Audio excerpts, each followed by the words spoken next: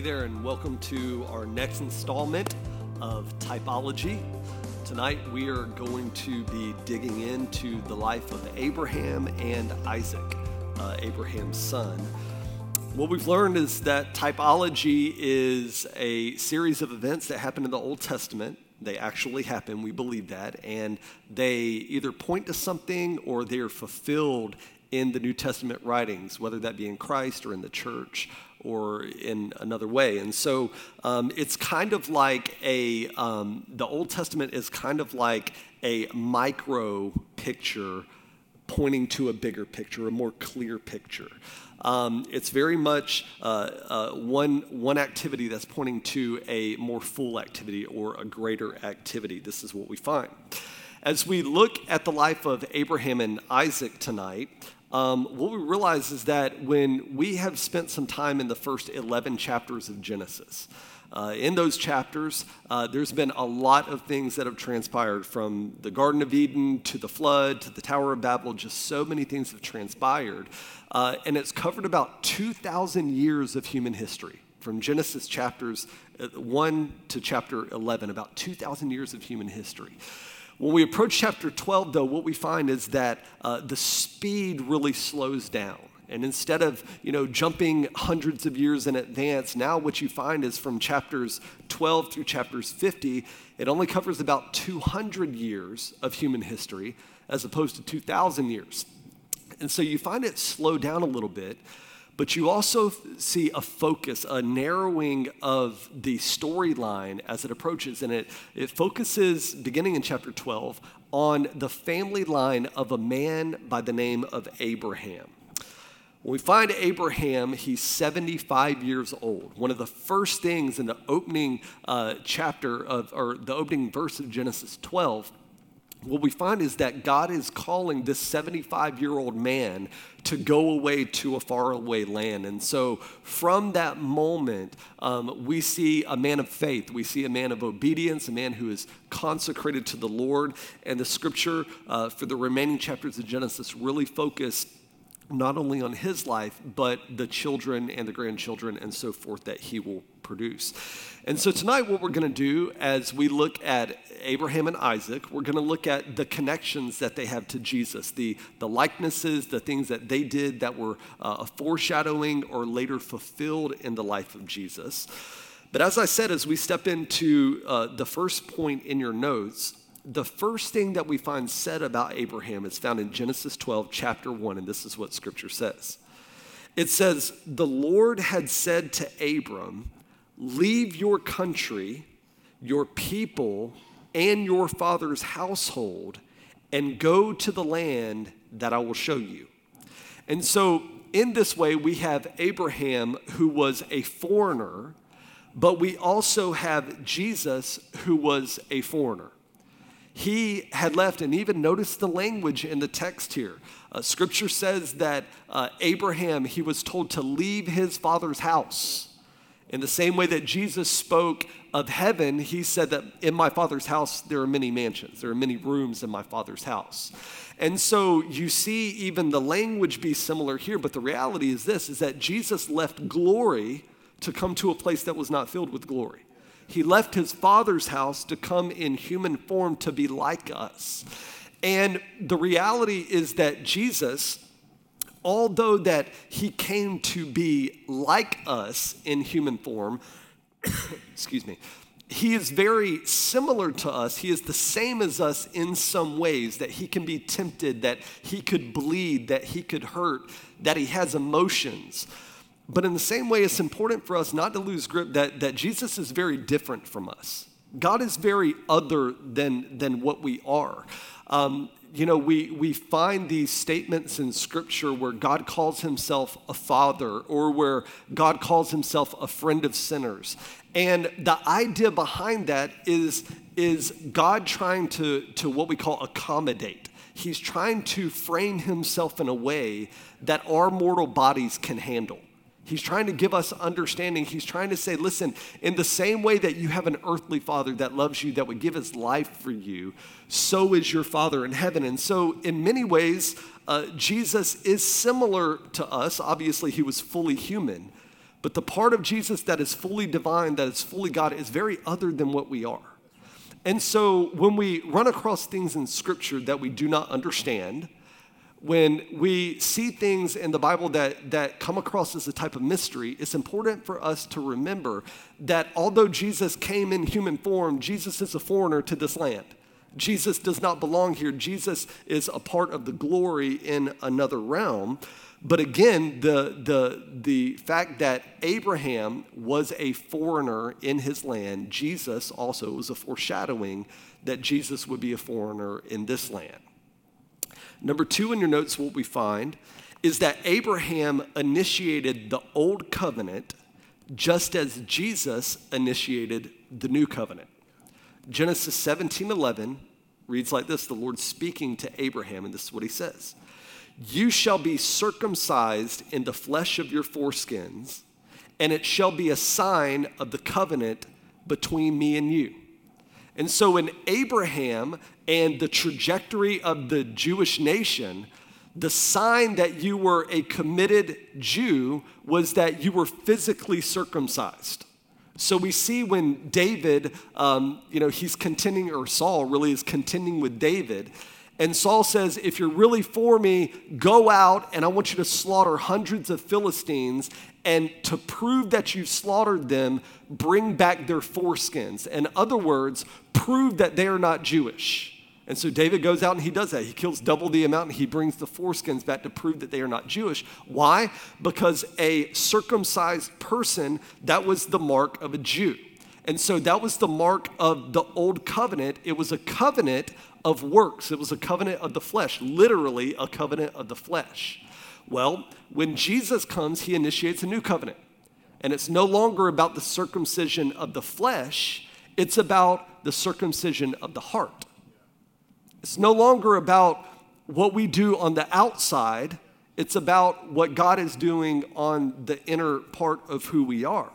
And so when Jesus came, he fulfilled the old covenant of the circumcision. He fulfilled that so that we are no longer bound to that covenant. We no longer have to be circumcised to be accepted by God. We're not under that covenant anymore because Jesus gave us a new covenant. Listen to what Paul wrote to the Galatians. He said, for neither circumcision counts for anything, nor uncircumcision, but only a new creation. So he's saying, look, it doesn't matter if you're circumcised. It doesn't matter if you're not circumcised. What matters is that you are a new creature in Christ Jesus. Why? Because he comes to make all things new. And so even Paul begins to focus. He says it's not about the outer works that we do. It's about the inward things that are happening. This breaking away from the covenant of circumcision was a huge thing in the early church. I mean, there should be studies developed on just one chapter of Scripture, Acts chapter 15. What we find is that as Jesus has died on the cross, he's risen from the dead, and he's ascended into heaven, we find the early church is exploding with growth. The gospel is going forth. Thousands, maybe even millions of people are being saved all across the planet. Well, what begins to happen is that there are some people that were at one time Jewish. Well, now they've come to faith in Christ. Well, they are still people of the circumcision. Why? Because they were formerly Jews. Well, now all of a sudden you've got people who aren't Jewish, people who are uncircumcised, and all of a sudden they are coming to the faith. And there was a group of church leaders in the early church that were requiring grown people to be circumcised in order to be Christians. And so there was this whole council. It's called the Council at Jerusalem in Acts chapter 15. All the heads of the church come together. James, the half-brother of Jesus, is there. Paul is there. Barnabas shows up. Just all these mega leaders show up to this conference, and they're having a discussion about circumcision. And the whole idea is this: did Christ really come to set us free from the old covenant or not? Are we under a new covenant? Are we still attached to the works? Or are we attached to what God is doing now in the inner part through the Spirit? And so there was this whole division. And it was in this moment that the church had to decide, look, are we just going to be an offshoot of Judaism, still be bound to the law, still be bound to circumcision, but call ourselves Christians? Or has Jesus come to do something new and truly deliver us from all types of bondage? And I thank God that in Acts chapter 15, they voted and they decided clearly that no longer are we going to be bound to those laws. We are free in Christ Jesus, and the message spread throughout the kingdom. I think that that is one of the most underrated and undervalued portions of Scripture, because I'm going to tell you, if that didn't happen in Acts chapter 15, we would be living a very different life today. And so we thank God for this old covenant, right? But we thank God even more for the new covenant, that we don't have to live by the works of the flesh, that we are now guided by the inner workings of the Spirit. Number 3 in your notes, we find Abraham interceded for Sodom just as Jesus intercedes for the whole world. As judgment is coming to Sodom, in Genesis 18, the Lord's sending judgment to Sodom. He's going to destroy Sodom. The Bible says a powerful phrase right here in the second part of this verse, chapter 18, verse 22. The Bible says Abraham still stood before the Lord. Judgment was already being sent, but the scripture says, but Abraham still stood before the Lord. And he said, Father, if you can find 50 righteous people, will you spare them? Couldn't find 50. 45, will you spare them? Couldn't find them. 40, will you spare them? No. 30, will you spare them? Can't find them. 20, 10, all the way down to 10 people. Could not find 10 righteous people in the land. And so the judgment came to fulfill. But the point is this, is that even though judgment still came, you had a man of God who was interceding on the behalf of the sinners. In the very same way, we see Jesus weeping over the lost sheep of Jerusalem. Even further than that, even more than that, what is Jesus doing now? Scripture reminds us that he sits at the right hand of the Father, ever to make intercession for us. So even in his glorified eternal state, he's making intercession to the Father on our behalf, and it is an incredible thing to ponder. One man said this. He said, if I could hear Christ praying for me in the next room, I would not fear 1,000,000 enemies. Yet distance makes no difference. Even if I can't hear him, distance makes no difference. He is still praying for me. Amen? And so we see Abraham interceding. We see Jesus interceding. Number 4 in your notes, Abraham may have encountered the Trinity just as Jesus encountered the Trinity at baptism. Now, this one is a little bit shaky, okay? So let me just give that preface, that disclaimer. But in Genesis 18, listen to what the scripture says. It says, and the Lord appeared to Abraham by the oaks of Mamre, as he stood at the door of his tent in the heat of the day. He lifted up his eyes and he looked, and behold, 3 men were standing in front of him. Now, what makes this portion of scripture interesting is this, is that Abraham addresses the 3 men as one man, but also as 3 people. Furthermore, what makes it interesting is that he addresses them as Lord, but also as men. So the word Yahweh, translated, the word Yahweh is used here, okay? So there is some evidence that this may have been what we call a Christophany, which is it is Jesus pre-incarnation who makes his presence known in the Old Testament. It happens several times throughout the Old Testament. So if that is true, it may not have been, it may have been angels. We don't really know. We can't be for sure. But there's some evidence there that points that this may have been a truly divine encounter. If that is so, it is reminiscent of Jesus' encounter at his baptism. Remember this? Jesus is in the pools of the Jordan. The Bible says the Father speaks from heaven. The Son is dipped into the water.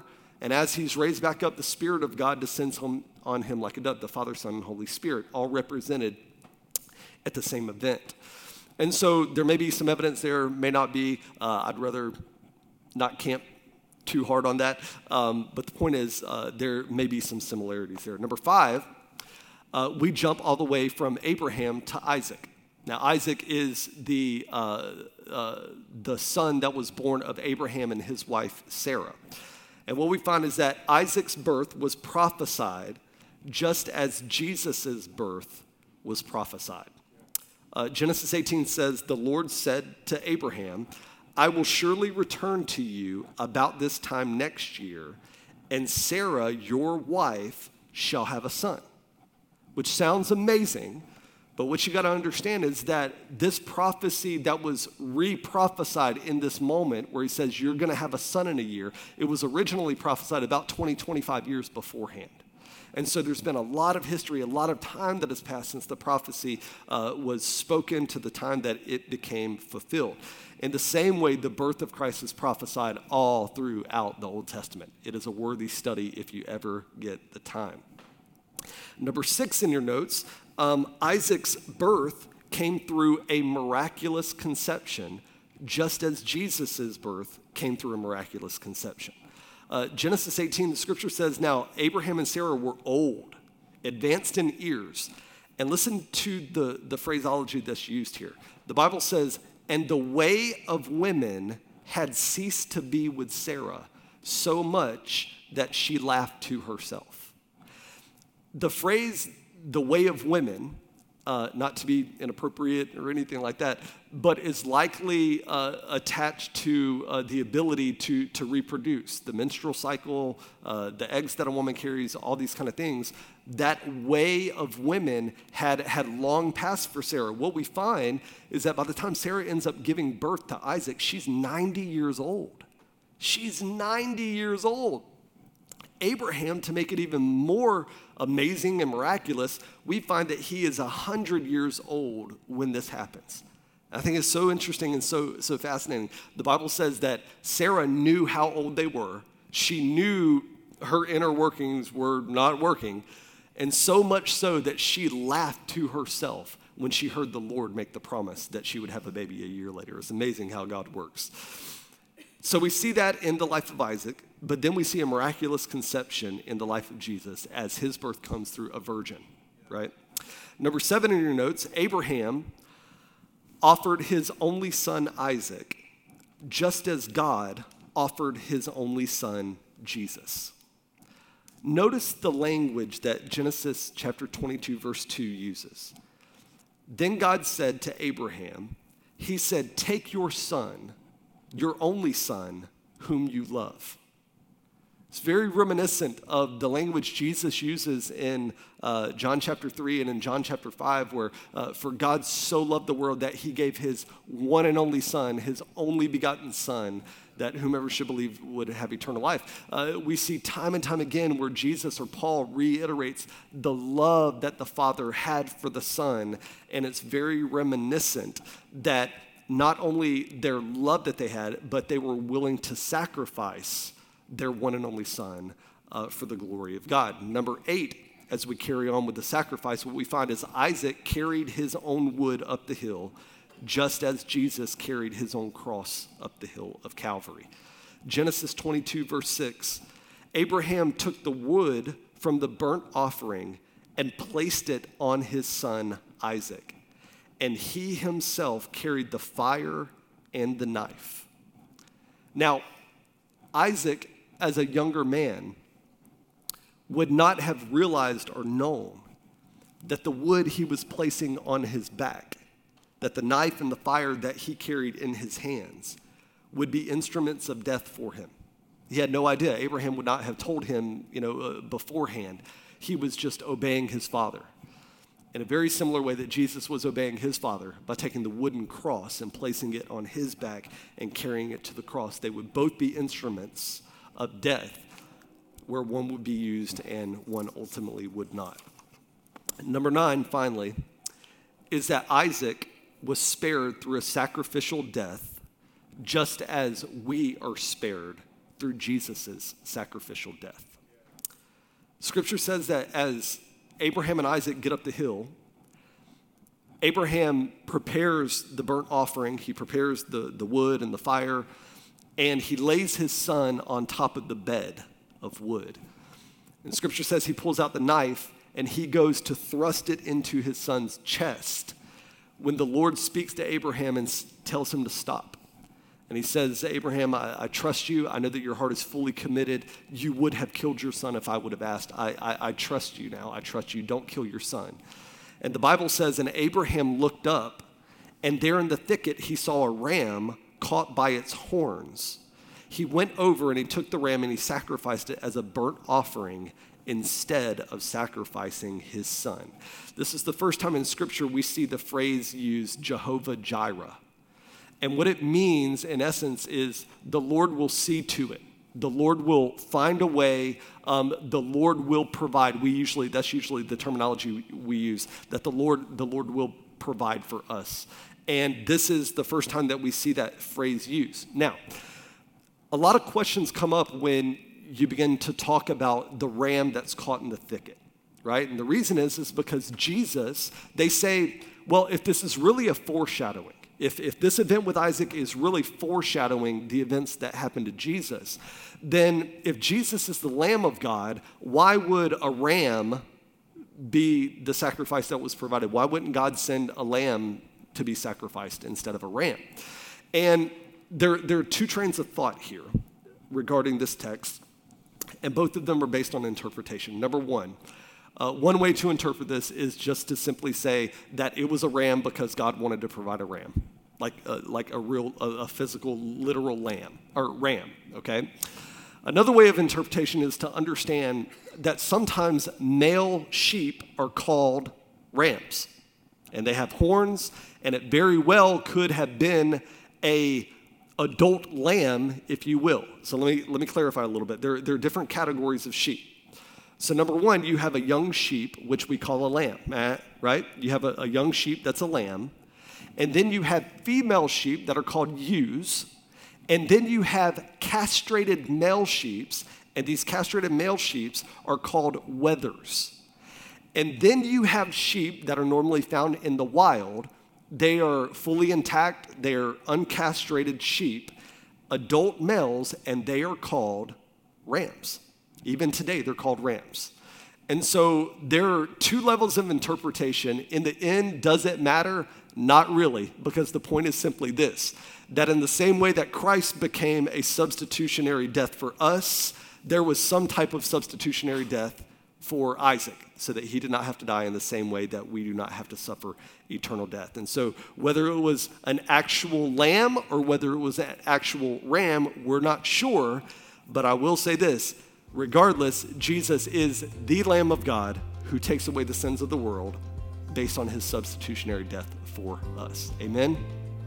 Amen. Father, thank you so much for all of these truths and so much foreshadowing and so much confidence that, as Paul reminds us, that before the foundations of the earth were ever created, that you had a plan of salvation worked for us. And we see this plan woven all throughout the Old Testament, making its fulfillment in the New Testament. I thank you for that. I pray that you'll strengthen your people, mature us, strengthen our faith, help us to grow in the Lord as we read through these scriptures. In Jesus' name, amen.